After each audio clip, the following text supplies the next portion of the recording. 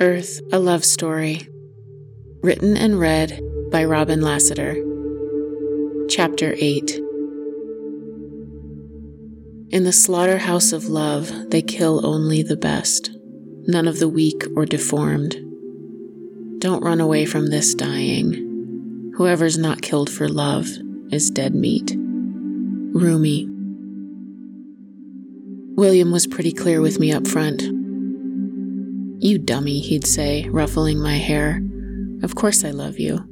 But I already told you I don't want a girlfriend. Let's just be best friends, okay?" William was powerful, big in a way that let me feel small. Smart, charming, stylish, messy, broken, broke. He spent a lot of time polishing his veneer. I spent a lot of time polishing his veneer too. I was still on crutches when I sold my house in New Mexico and moved us to Hawaii, the Big Island. I pretended hard that this was true love. I don't know what he pretended. Whatever his shortcomings, I couldn't even begin to look at my own. I forgave them all. Whatever his needs, forget about my own needs. I fulfilled them.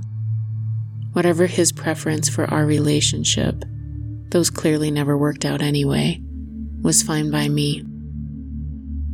It was fine if we lived together and slept together once in a while. And it was fine when he said it didn't mean anything and we shouldn't pretend that it did. Fine. Okay. Whatever. I served him my head on a block with the side of my soft bleeding heart and my guts. And here, go ahead and have my soul too. No, take it. I want you to have it. You can have it for free. I love you for free. I sacrifice myself on the altar of your indifference. I will be whoever I think you want me to be. I'm pretty sure when you see how great this all is, I'll win you over and you'll fall in love with me for real. Yeah, he said, putting his arm around me. I think that might happen too. Maybe if you just stop pressuring me so much. Fine. Yes, no problem. I blinked up at him and swallowed my own saccharine bullshit and barely even choked. Hawaii is paradise, no doubt. The riot of color, the thousands of shades of blues and greens, and the smells of salt water and of feral cats and mongoose and mold, and the fumes from the volcano and the heavy, sweet scents of flowers, and the humidity and the perfect temperature all combined to form a thick strata, a density that I could fall into. The island held me, and there was a gentleness and a balm for my cracked, dried-out soul. Paradoxically, the Big Island is all creation and destruction energy. It is initiating energy. Kundalini snakes crawling up your spine and wrenching your back energy. It burns through your shit faster than you can process it, and it burned through what was left of me until I was ash. Anything that hadn't been obliterated in the adobe abode in New Mexico was finished off here. Rilke wrote, "Everything is blooming most recklessly. If it were voices instead of colors, there would be an unbelievable shrieking into the heart of the night." Oh, Rainier, I thought, you've been to Hawaii. The minute we got there, Hawaii started working its particular magic on us. It was as if we'd stepped off the plane and into a special world that was 1/2 of a degree away from the consensus reality world. There were wild synchronicities, unexplainably weird and mystical events, even an honest-to-God, I shit you not, full-on miracle. There was a ceaseless, restless, pull you out of your mind into the flow of the island energy that was inescapable. On my first day there, I got out of my car and a man walked up to me, holding out a paper flower. "This is for you. Welcome to the center of the universe. My name is Flower. Have you been to the UFO landing site yet? Do you have a cigarette I can bum?" I took the flower from Flower and sat down on the curb with him. I rolled 2 cigarettes and we smoked them together while he kept an eye out for the next someone who needed a flower and had something to give in return. Since the time with the spheres when my second gift, my North Star, returned, it never really went away. It just took on different forms. In the adobe house, it was a dark spell, ghosts and nightmares. Here in Hawaii, it was the realm of synchronicity and strangeness. It shifted and morphed and kept me off my square. It knocked me sideways. It waited for me to adjust, to acclimate, and then it hit me again. And it was bizarrely, undeniably personal. Since the prayer to the moon and the dark, scary time in New Mexico with my house address, 1111, those numbers followed me everywhere. I have a difficult time writing about this because I can still hardly speak about it. I'm embarrassed by it and confused by it. The numbers that showed up for me continuously were 1111 and variations of a combination of 3, 5, and 8. They were just everywhere. On the clock every time I glanced up, the exact amount I paid for breakfast, the exact amount of change I received. On license plates in front of me, addresses, highway signs, book pages, exact times of weird events, whatever. Even while it was happening, I was questioning it. When I got to Hawaii, it exploded to a level I could no longer push aside. But even if I could manage to convey to you what was happening, even if I could report to someone the exact details of these synchronistic, number-centric events, it meant less than nothing to anyone other than me. It was totally personal. It was both steeped in intimacy and profound importance on one hand, and utterly meaningless on another. It was a trail of breadcrumbs that led nowhere, but while I was hot on it, it felt like just around the next bend it was all going to come together and everything would be clear. There would be some giant meaning-making moment that would bring a culmination with perfect clarity. If only. That's how everything on the island felt all the time. The spheres didn't visit me. I didn't see any UFOs there. I didn't have experiences with the buzzing resonance, but it felt like I was following a cryptic, cosmic treasure map towards something extraordinary. It became feverish, and it was hard to tell what was what, and there was certainly no discernible why. Notably, William and I had many of these experiences together. It kept us both on the hunt, both trying to find something grander than what we had. It was an electric, heightened, bizarre time. Even in the midst of the amazing things that were constantly blowing our socks off, I was mostly just focused on locking this thing down. I cooked for him and bought him whatever he wanted. I forgave him his indiscretions, which weren't actually, because, again, he'd been pretty clear with me up front. I held a wide open space for him to be as free and wild as he wanted to be.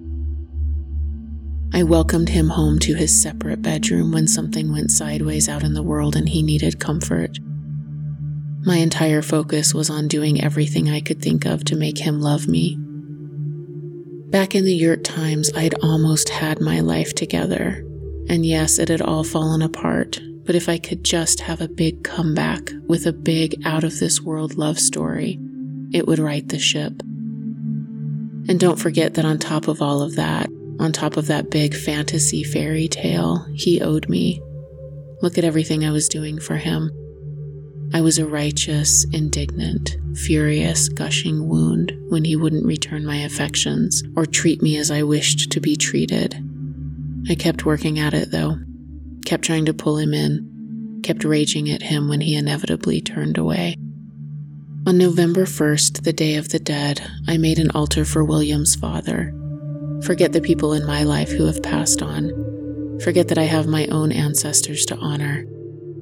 I printed an 8x10 photo of his dad and put it in a frame on the big metal table next to the front door. I picked flowers from around the house. So many flowers here. Always abundant, always sweet, always blooming. And put them in cut glass vases on either side of the photograph. I wrapped it all in a beautiful string of Rudraksha beads a friend had brought me from a temple in Tibet. I placed in the center my most cherished totem, a small carved moonstone angel that had somehow stayed with me through all of the moves and chaos over the years. And then I waited for him to come home. I waited for him to notice. He did come home 2 or 3 days later, hungover and apologetic, and yes, he'd been with another woman, but remember, that wasn't our deal. We were just best friends, right? Remember Silly? The hair ruffle again. I told her all about you, though. His charming half smile and those big blue eyes looking right through me. I slumped onto the stairs behind me, all of the energy drained suddenly from my body. Oh, what did you tell her? I told her how you were like a virgin to me, and I didn't want to defile you. I wanted you to stay pure. She told me all about this thing called the Madonna Whore Complex. I received that, weirdly grateful for the woman who explained that to this man who I wished would just love all of me. I so wanted all of me to be loved in full. No editing. I saw an image of the two of them together having this intimate conversation about me while I was at home making an altar for his father. The paper-thin skin covering my never-healed wound peeled open, and the blood gushed painfully through my body. I cried and then got righteous and angry and yelled at him to leave. He'd seen this before. He knew how it would end, so he skipped right to it. He picked up the table with the altar and threw it across the room. The beads scattered and the moonstone angel shattered, and he left. I sat on the stairs until I couldn't cry anymore, and then swept up shards of broken glass from the vases and collected a few beads to keep and cried over my broken angel. William and I danced our dance. We brought out the worst in each other and sometimes the best. We wove love and hate into a blanket and wrapped ourselves in it. We ripped through all of our scars and exposed our wounds to each other. We begged the other to heal them, but then pulled away, suspicious and cruel when any attempt was made. It was here that I discovered I'd been playing out mostly the repulsive, I'm bad, I'm wrong, I'm damaged part of my first gift. Now, though, I started playing out the other side. I'm perfect, I'm entitled, I'm injured and done wrong by and innocent, and how dare you treat me like anything else. The full expression of my wounded, raging, orphaned self fell upon him, and the full expression of his wounded, raging, orphaned self fell upon me. Our traumas fit together like a lock and key, and the more I demanded that he rescue and protect me, the more he abandoned and betrayed me. All I knew is that he was the only one who could save me, and how dare he not, and in his refusal and inability to save me, he was destroying me. I couldn't bear to have another failed relationship. I couldn't bear that this is what my life had become. I was existing again in doubleness, living my personal hell in the paradise of Hawaii, blaming myself for everything while refusing to take responsibility for anything, deciding that if I could just get myself together and be a good enough person, that he would notice and decide to get himself together and take care of me. I demanded that he see me for who I truly was, my divine blueprint that I somehow knew still existed, and not this heap of a person. I hated myself for no longer knowing who I was, and I turned to him to see me in a way I could not see myself.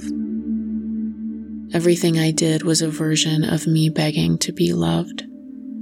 The more I needed him, the more my hungry ghost tried to devour him, the more he scrambled away and reeled backwards. I was so bitter. I raged against God and this bullshit existence where even when everything is easy, it's hard. And here's the really weird thing. Somehow at the center of it all, there was that divine friction, that scraping energy and the white electric line of tension running through the gap. Right there in the middle, there was a blazing holiness, and I was getting closer and closer to it. I don't know how else to describe it. I was approaching some deep truth within myself that I was not equipped to see. It was a sacred journey in the midst of the drama. He wasn't good to me. He used me. I wasn't good to him. I used him. But between us was that swirling friction, that cleansing fire, the desire and the repulsion and the desire and the repulsion and the desire. Some possibility of some resolution of some great cosmic schism, annihilation and creation. I knew that if we could only get to the center, how many licks does it take? We would experience some holy sacrament. I would love to make it neat and easy and to sweep it up like those beads and shards of glass, but the truth is I can't. It wasn't clean and simple. We were wounded and acting out our trauma, no doubt. We were also playing sacred roles for each other. From the terrestrial to the cosmic, on every level, it was all happening simultaneously. I condemn the damage we did to each other, but there was something else going on there, and I claim that. I claim the gifts we gave each other too. That's why it took so long to leave, so long to end it. We had activated something in the other, and we were brushing up against the sacred, and we knew it. It didn't even matter that he was him and I was me. William and Robin meant nothing. It was the dynamic, shifting, igniting, activating alchemical energy between us that was calling the shots. Hieros Gamos people. And in that coming together, there is nothing less than utter annihilation of the pieces so that they can reassemble themselves into a new whole. I wanted the destruction. I wanted the death and resurrection, and that is what this felt like. A long and drawn-out death, and the hope that on the other side there would be a rebirth into something new. Along with the potential of some spiritual, transcendent transformation, while I was waiting for that to happen, my body was just dying. I was so sick. Smoking cigarettes, forgetting to eat, and then binging until I was numb. Staying up all night trying to distract myself with anything I could get my hands on while he was out on dates, swiping through Tinder and taking whatever attention I could get. This spinning in the flames burned everything away. It stripped me of my identity, my concept of self, my integrity. I was just pain. I was only my misery, and I couldn't bear it. I couldn't bear myself. I was immolated unto my very core, and when nothing flammable was left, I did the last thing I could. I didn't even do it consciously. I did it because, once again, there was no other option. I clung to my life. I kicked him out just so we could get some space, just so I could breathe, just until we both found ourselves and got our shit together. I packed his things. And later he left the island, and later still so did I. We played our parts and then exited, stage left, and went on with our lives. I was still in the darkness, though. The wheels were turning. There was a program running, and I couldn't get out of it. I couldn't decline to finish what I'd started. It took me hurtling towards my destruction, and there wasn't anything I could do about it. For a time after we part, I stay in the big, weird tin house I'd rented for us in the jungle. For the first time since my days in the yurt, I am alone. I look around and notice that, holy shit, I'm in Hawaii. In the peace and silence and space, I am able to stop smoking again. And I'm really tired. Every morning and every evening I sit on my porch, slumped, and watch the geckos cling to the walls and smell the ripe floral guava and listen to the sounds of the jungle and to the cacophony of birds. So many birds. Birds whose songs wake me each day and whose songs I can't shut out. My house has whole walls made of just screen, and there is no way to shut out the sounds of the birds. I dream of baby birds abandoned in nests, and birds hatching violently from eggs, birds falling from trees and birds clamoring at my windows. I dream of dark black birds and bright yellow birds, and I dream the bluebird of happiness pecks my eyes out. No, really, I dreamed that. I dream that huge hummingbirds swarm in massive flocks around me and stab me with their shiny beaks. Nature presses itself right up against me here. Roosters, wild and everywhere, start crowing at 3:30 in the morning, staking their claims in the jungle. Everything is always a little damp. The mold eats my leather belt and my rubber yoga mat. The winter comes, and what that means here is rain. It rains straight down for weeks and stays dim, and the red road floods, and there is a relentless roar on the roof. It's chilly with the rain, and the screens admit the pervasive moisture. I am both cold and sweating in this jungle, in my one, thin, long-sleeved shirt, also damp. But for the first time since the yurt time, I'm alone, and I love that. I am in love with my bed and don't really mind the dim, wet days. I spend my days reading, sleeping, dreaming. The adobe abode had been dark, but this is a different kind of darkness. It's a comforting darkness instead of a shadowy darkness. I hide inside it. I let it cover me, shelter me. The rain makes a barrier that nothing can penetrate. No one can get to me. I don't even mind the roosters after a while, or the minuscule fire ants who surprise me with searing, invisible pain if I lean against something I shouldn't. I don't mind the cacophony of coqui frogs that, like the loud pendulum clock in my childhood home, eventually fade so fully into the background that I stop hearing them at all. Sometimes at night I feel the thunder of the waves crashing against the island's high black cliffs, a deep rumbling resonating in my body, in my chest. I'm still working for the surgeon, California hours. I get up at 4:30 in the morning to start work at 5, and when I finish up at 1 or 2 in the afternoon, I get back into bed and go back to sleep. I forget to eat and forget to stuff myself full. After a while, I catch sight of myself again, become aware enough to look around and take note of me and my body and who and where I am. I realize that I've stopped counting the weeks since I broke my ankle. It is healed well enough so that I can walk with just a small limp, and some days it doesn't hurt at all, and I forget that it was ever broken. I start to venture out and visit the ocean. I start looking for yoga classes and start going to the gym. But mostly I lie in bed, enjoying the predictable 12 hours of day and night here.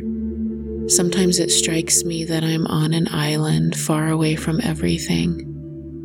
Mostly I feel like I'm in this room, in my body, untangling the knots and trying to relax into the peace of not having anything to do.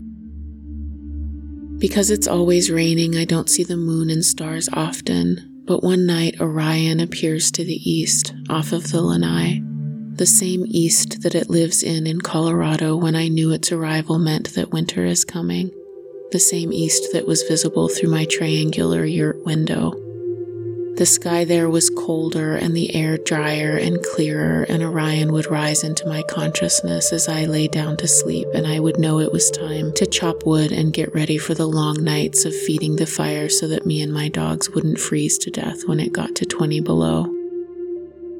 It surprises me to see Orion here in this tropical place, as if here on this island I am under a different sky, in a different universe, that since there is no cold winter here, it wouldn't exist.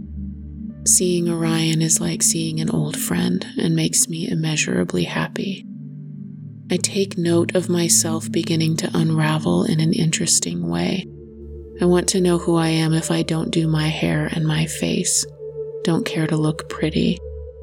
My hair, as ever in my life, is a curly, massive tangle of orangey strawberry blonde which I've always tried to tame with braids and potions and hot irons.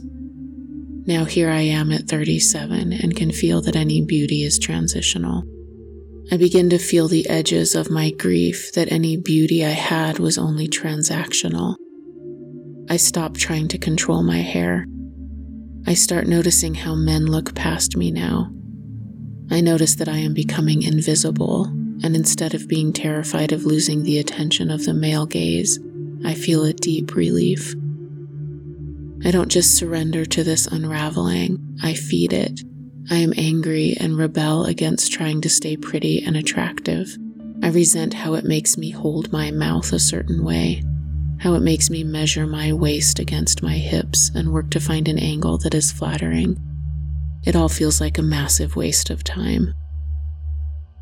When I talk to a friend back on the mainland about how I'm feeling, he tells me that I'm describing a transitional phenomenon he's noticed in several of his women friends as they approach middle age. What you describe is something that I see as the sprouting and growth of the seedlings of grace. I like that idea, so I keep it close and pray that is what's happening to me. The sprouting and growth of tiny, bright green seedlings of grace sounds nicer than I'm having a nervous breakdown by myself on an island in the middle of nowhere.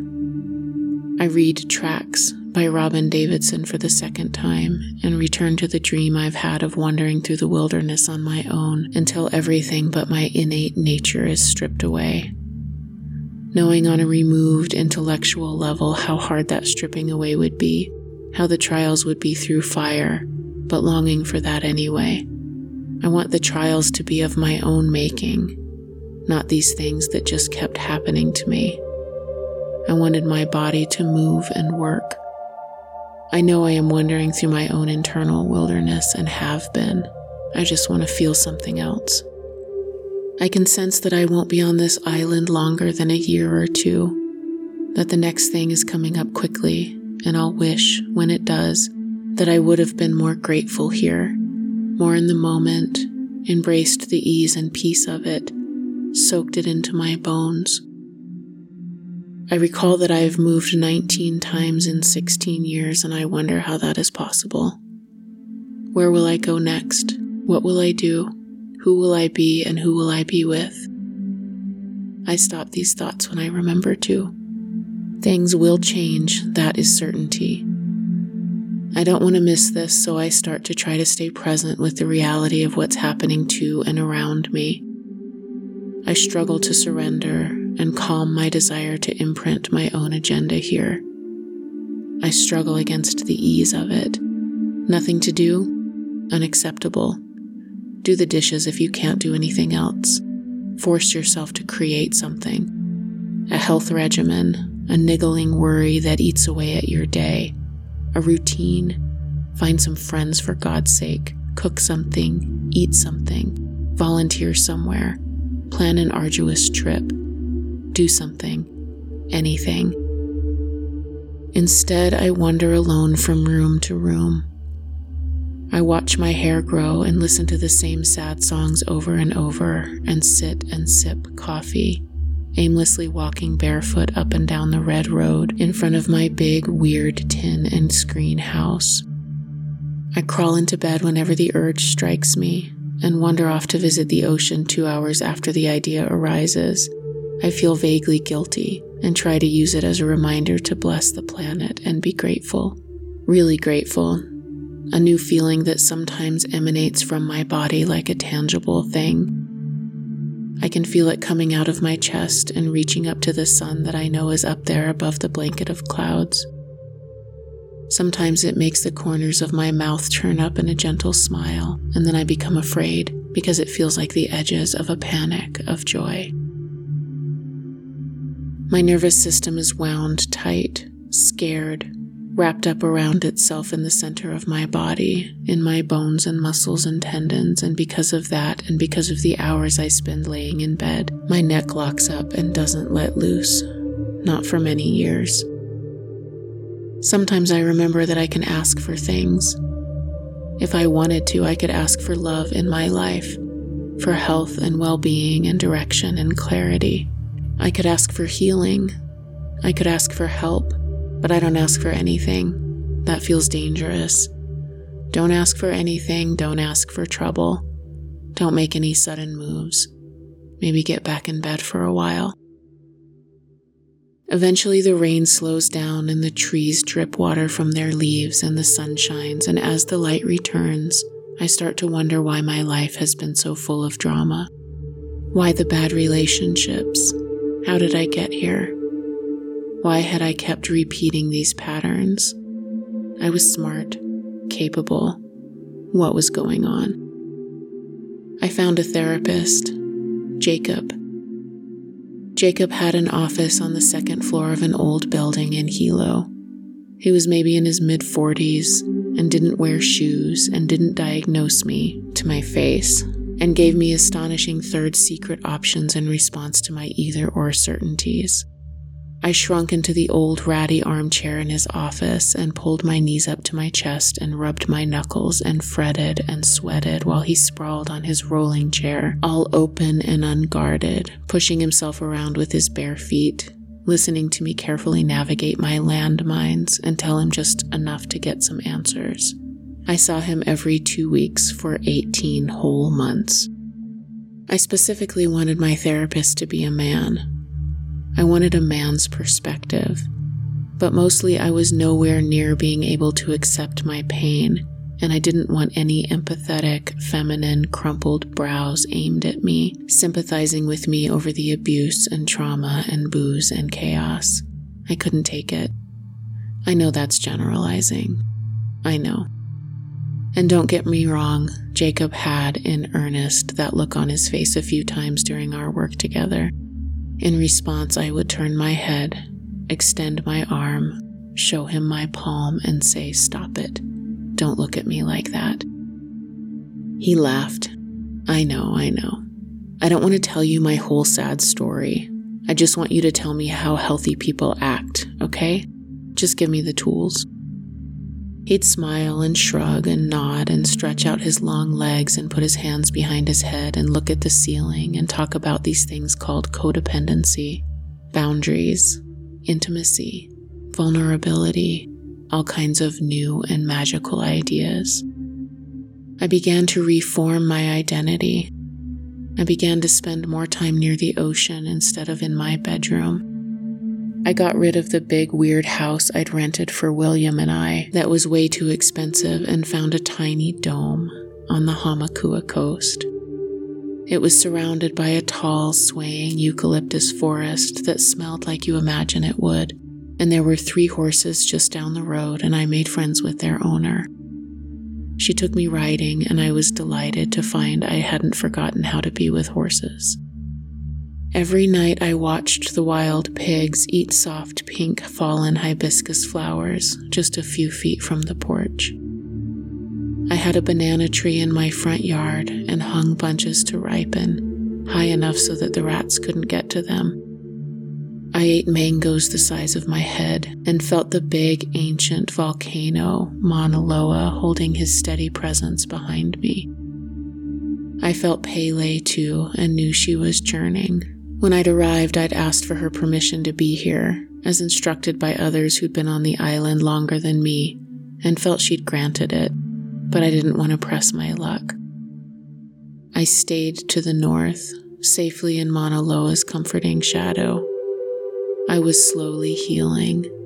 I was regaining my health and my vitality. I was still fragile. I was learning from Jacob about boundaries, about setting my own and respecting those of others. I was learning that codependency feels just like addiction and that it has the same cure. I was learning that I was not perfect and I was not repulsive. I was not a virgin or a whore.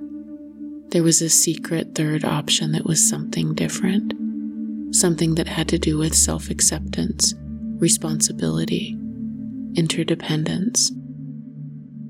I began to trust myself, but only to a point. Jacob told me that ideally boundaries were somewhat porous. I could decide what I allowed in. They could be malleable instead of static and rigid. I nodded at Jacob, but he didn't know how far from center I could swing. That's a nice idea, I thought, but no thank you. That's no way to stay safe. I'm going to build mine out of titanium. I'm going to weld them together so that there's not any light coming through the seams. I decided I could trust myself as long as I was alone forever. That sounded fine.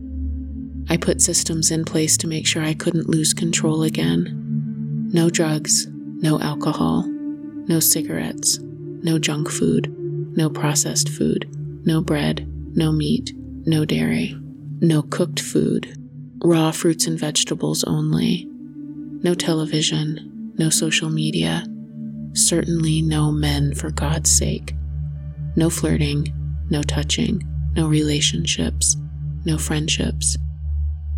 Only control was allowed from here on out. Control is safe, like the ocean from a distance is safe. No slippery slopes here, no siree. There was a narrow path I could walk to survive myself, and if it meant setting my boundaries in steel, so be it.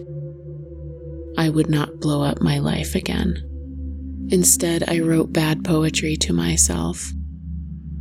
In my little dome, celibate, healing, I do not allow desire or hope. Unencumbered is dangerous. I divert the barest flutterings of arousal, excitement, joy. I push aside these wisps as they arise, up and out of my gut. I am careful not to let the breeze fan them to flame. I am careful not to clamp down abruptly, perhaps trapping them inside of me, to bury and burrow and fester and wake me at 3. Sweating in the dark, I feel my body create them and I feel them leave. These effusions I cannot contain. I keep them small, barest, subtle smoke. I guide them away, out the window, to be delicately shredded by the rain. And sometimes, through some unknown grace, I snap into consciousness, like I did tonight walking down a city street on a remote island, noticing for the first time, though I've lived here for over a year, that distinct feeling of here, I am. When my brain quiets and I'm in my body, on a street, in the world, and suddenly I'm overcome with such affection and tender love for all of our joyful, silly, poignant, suffering asses. I kept very close watch of myself and did not let myself stray. I noticed my progress. I noticed that I wasn't crying myself to sleep anymore, and I pulled my boundaries in closer. Where I had been brave before, taking risks, jumping from one timeline to the next, I was now cautious, watchful, restrained. But no matter how tightly I wrapped myself around myself, no matter how intentional and precise I became, no matter how cleanly I cut off any external input, the deep longing inside of me to be loved, protected, rescued, and seen did not go away. It stayed with me, an abandoned shadow child forever seeking my attention. Since William, since getting sober, since learning from my therapist how to operate in the world like a semi-normal person, I was not inside of my desperate need anymore, inside of that hunger that was impossible to satiate. I was no longer smaller than it, a slave to it. I was over here now, off to the side, seeing the world through another set of eyes. This other and me, we kept an uneasy peace. We were roommates who weren't speaking. We slid past each other in the hallway. We avoided eye contact in the kitchen, but try as I might, I could not rid myself of this dark and needy part of myself. I began to understand William's reeling away. This devouring presence was terrifying and relentless, even when wrangled down to a manageable size through 18 long months of therapy. It was a pressure I couldn't relieve. I'd gained some perspective, some distance, and still it was overwhelming. Then one day, this monumental thing happens. I am sitting down on the couch, looking at her. my abandoned little wraith. We are across the room from each other. She is a writhing, seeking, pleading desperation, longing for resolution, constantly in motion, folding in on herself. I know that if I let my guard down for one moment, she will flash across the room and overwhelm me. This is the stalemate we've been living in. Solely because I've tried everything I can think of to get rid of her, I finally surrender to the last option available to me and decide to take a closer look. As soon as I do, I see that she is every unwanted part of myself, banished. She is all of my self-hatred, every time I'd abandoned myself for the sake of another's preference. She is the container for every assault, every shattered boundary, every half-kept promise, every misguided, innocent, and malicious wrong I'd ever committed. She carries the weight of every sin. She is my 2-year-old self, grown up alone. She is who drank all the poison I'd swallowed. I am astonished. More astonishing is that my voice is with her, over there across the room, stuck in her throat. I see it there, like smoke, swirling blue. She is everything I'd suppressed for the unmet promise of safety. She is my crying out to God, my longing for home, my fall from grace, my wounded maiden, my righteous orphan, my self-pity, my victimhood. She is pitiful, tortured, racked with the things I refuse to see. I recognize in her all of the parts of myself I cannot bear, and I am overcome with an unfathomable tenderness. She is only forward-moving energy, only desirous of the same unity and resolution that I demanded of William. I give an inch and she instantly takes it. I am terrified. I give another and she sucks up that space too. I muster my courage and hold myself still. I stop struggling against that iron cuff around my ankle and give it some slack. She is a tsunami that I will not survive, and I brace myself and open. I allow her in, and at the same time I lean towards the pain, as close to her as I can get. I am hit with her full force, and in a phenomenal act of courage, I yield. I allow her to obliterate me. There is sickening, physical, rolling shame. A flash of light. She returns home, blowing through my heart and breaking it into a million pieces. She shatters me into being. And then there is silence. She is in me now. She is in me and me now. We are. I am. She is the answer to the prayer I prayed to the moon those years ago outside of my yurt.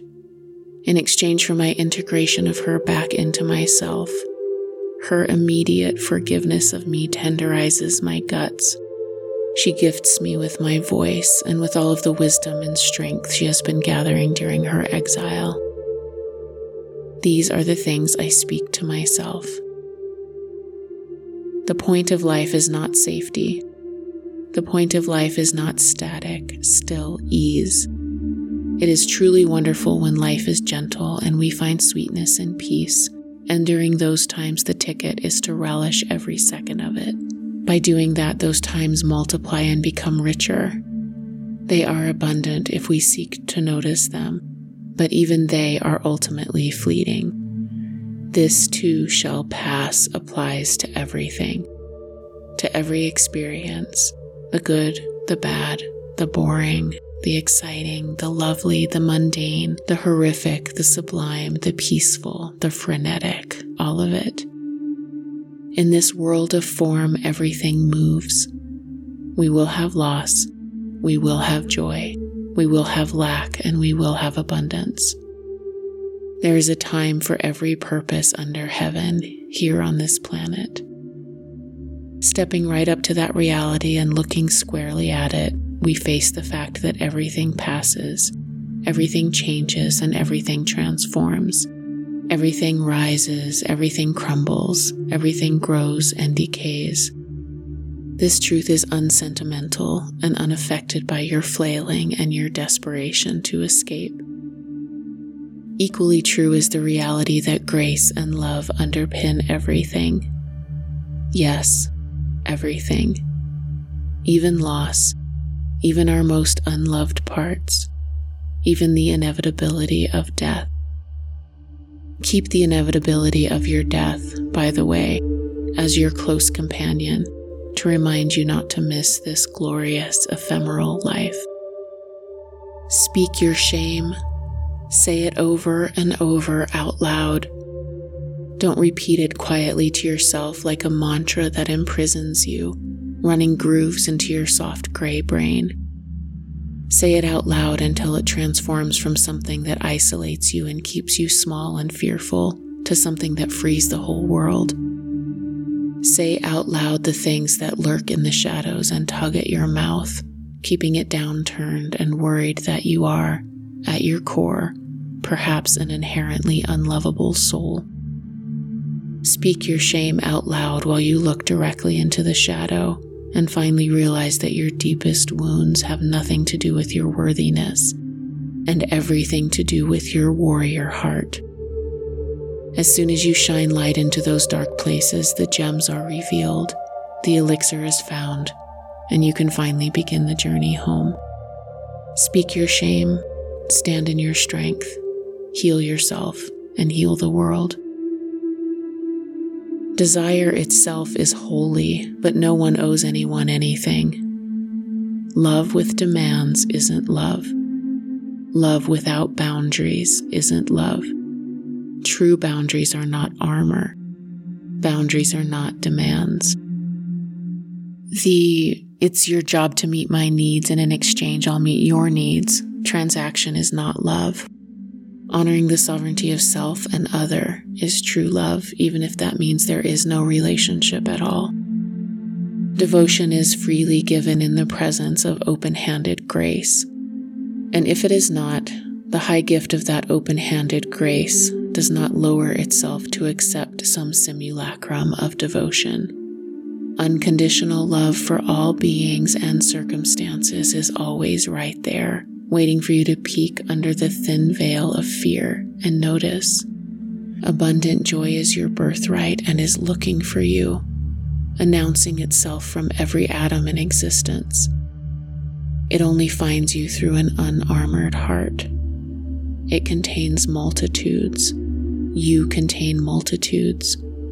Stand fully in the empty heart of paradox and bear the world in its totality. Union with another is only a reflected internal union. And union is my jam. A few weeks later, I dreamed that I was hiking through high mountain snow, desperately reading Herman Melville to everyone I met. Everyone. Mountain goats, birds, the odd fellow traveler. I would read a page and then rip it from the book and push it into their hands or mouths or talons. Whatever message I was trying to share seemed incredibly important. I finally arrived in a town, a snowier version of the town I'd grew up near in southern Colorado. My friends came to greet me. They were the mayor and the city council and the welcome committee, and they showed me all of the work they'd done to restore the town, how happy everyone was here. They gifted me a huge ranch house, all wood paneled and shag carpeted. I got comfortable. I stayed inside for a long time. The wooden slatted blinds wouldn't open, so the house was always dim with narrow stripes of dust-glittered sunlight in the afternoons. Sometimes I would walk outside in the evenings, and everywhere I went were messages pressed into the snow. Meet me in that meadow, on this date. You must be there. I knew they were from someone I would love. I noticed them, but didn't make any plans. I was languishing, staying inside my dim, comfortable world, until one day a baby appeared, sitting like an Easter egg in the heavy green shag carpet in the living room. He was fat-cheeked and fully present, taking me in with big, dark, grown-up eyes. I picked him up and put him on my hip. He looked at me carefully and said, "Hey, what are you doing? Go." On the Hamakua coast, on the big island of Hawaii, in the shadow of Mauna Loa, it starts to rain. And rain. And rain. My steep driveway becomes muddy and impassable. It rains 40 inches in 3 days, and then it just keeps on raining. It is a relentless, straight down, roaring, pounding rain that leaves no space around the drops. I am underwater. There is a bridge over a stream between me and the main highway, and I am terrified the bridge will be washed away and I'll be stuck. I start to pack. I book a flight. After almost 2 years on the island, it's time to go. Now. I get out, cross the bridge, and stay with a friend until my flight while it rains and rains and rains. I go back to the little dome one last time to do a final cleanup. The sky is blue now, between storms, but I leave my car at the bottom of the hill because of the mud and hike up the 2-mile driveway through the eucalyptus forest. I do a walkthrough of my little dome, say goodbye to the hibiscus flowers and the banana tree and to my landlords, and then I am out, jaunting back down the steep 2-track dirt road, feeling giddy, free as a bird. A shadow passes over the sun. The forest grows quiet as the birds stop chirping. My shoulders tighten and I feel a cold presence behind me. All of the tiny hairs on my neck and arms stand up on top of the goose flesh that breaks out. I stop and look around, look into the forest, and swallow. The eucalyptus are swaying and rubbing up against each other and singing their eerie, moaning whale song. I suddenly notice all of the shadows. I see figures in the forest, dark and furtive, moving between the trees and whispering. Without thought or conscious effort, my hand slides into my pocket and I pull out a shiny quarter. I balance it on my thumb and then flip it, end over end, into the forest. It's a bizarre moment watching myself act out this strange ritual done automatically, unconsciously, heightened by the chilling shift in the air around me. The quarter glints silver, reflecting the light, and disappears into the chaos of the forest. The sky goes bright, the birdsong returns, and I feel unburdened again. I paid the ferryman. I survived my journey into the underworld. I made it. I'm free. I leave Hawaii in the gorgeous window between the last new moon of the year and Christmas Day. I slip out of my too tight past and step forward into the silky future. I can see it all with fresh eyes. I carefully remove my rusted metal shackles and give them a Viking funeral. I let go of my sick love of self-flagellation. I surrender to the delicious potential of life. It feels so gorgeously indulgent that any part of me still clinging to fear is seduced into letting go, seduced into brushing against electric possibilities. I am seduced into joy, in spite of it all. I still hear the clamor of voices in the background. Is this fair? What about all of the suffering in the world? Who am I to think that I should, deserve, need, can, am capable? Will it mean anything? What if it changes nothing? What if it changes everything? Yes, love, I know you're scared, but let's do it anyway. Because it feels good. Because no one ever eased anyone's real suffering with dumb suffering. Because playing it small and safe is boring and uninspiring. And it's already indulgent to take everything so damned seriously anyway. But mostly because the idea of it feels expansive and exciting. Like laughter bubbling up, like fresh love and relief. I took the last flight of the day out of Hilo and landed in LA just before sunrise, watching the lines of fire burning up and down the California coast. I went home, went back to my little valley in southern Colorado and back to my little hometown and all of the people I'd known. I know you can't go home. I know that. I know that I couldn't return the same person I'd been when I left, but that was okay because I was transformed. I went home full of faith, unable to muster the energy to be afraid I'd return only to be abandoned again. Inside, I knew I couldn't be abandoned anymore anyway. The only one who mattered, me, would never abandon me again. I found it all there. All of the places my sister and I had named from the backs of our paint ponies. Goat Rock, Picnic Rock, Raven Rock, Favorite Rock, Owl Woods and Serendipity Trail, Meadow of Morning, Mosquito Swamp, Rocky Ridge and Crow Pass, and the sacred secret place, the place we didn't name, the source place deep in the tangle of the genesis of the valley, with the little spring and the big cedar and the shelter of a cave, the place that fed our valley with life and magic. It was all there. I arrived home in the middle of winter and everything I owned fit into 2 suitcases. I didn't have any winter clothes. I didn't even have a coat. I bought myself boots and hats and layers and gear and started taking walks in snowstorms. I knew that the winter would pass and I had missed it so much. I wanted to soak up everything at once. I hiked up the ridge to the north, the path sweeping below Raven Rock on the right, then Spaceship Rock on the left.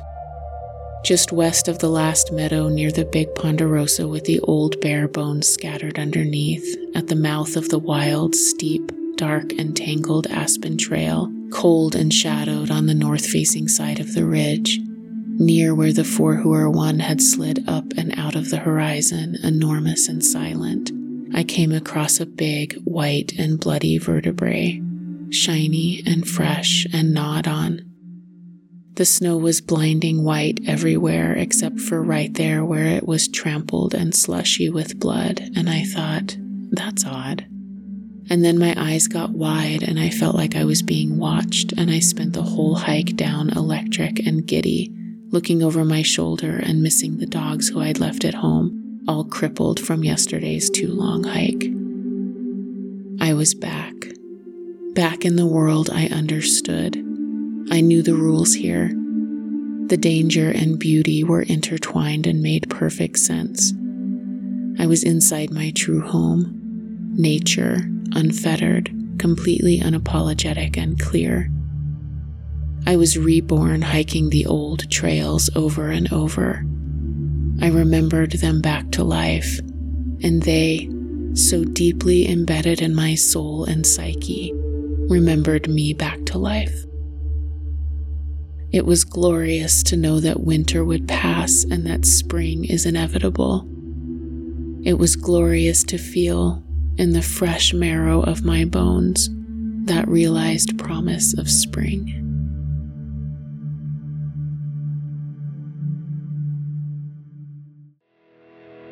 For more information or to book a one-on-one session with me, visit honeyheart.org.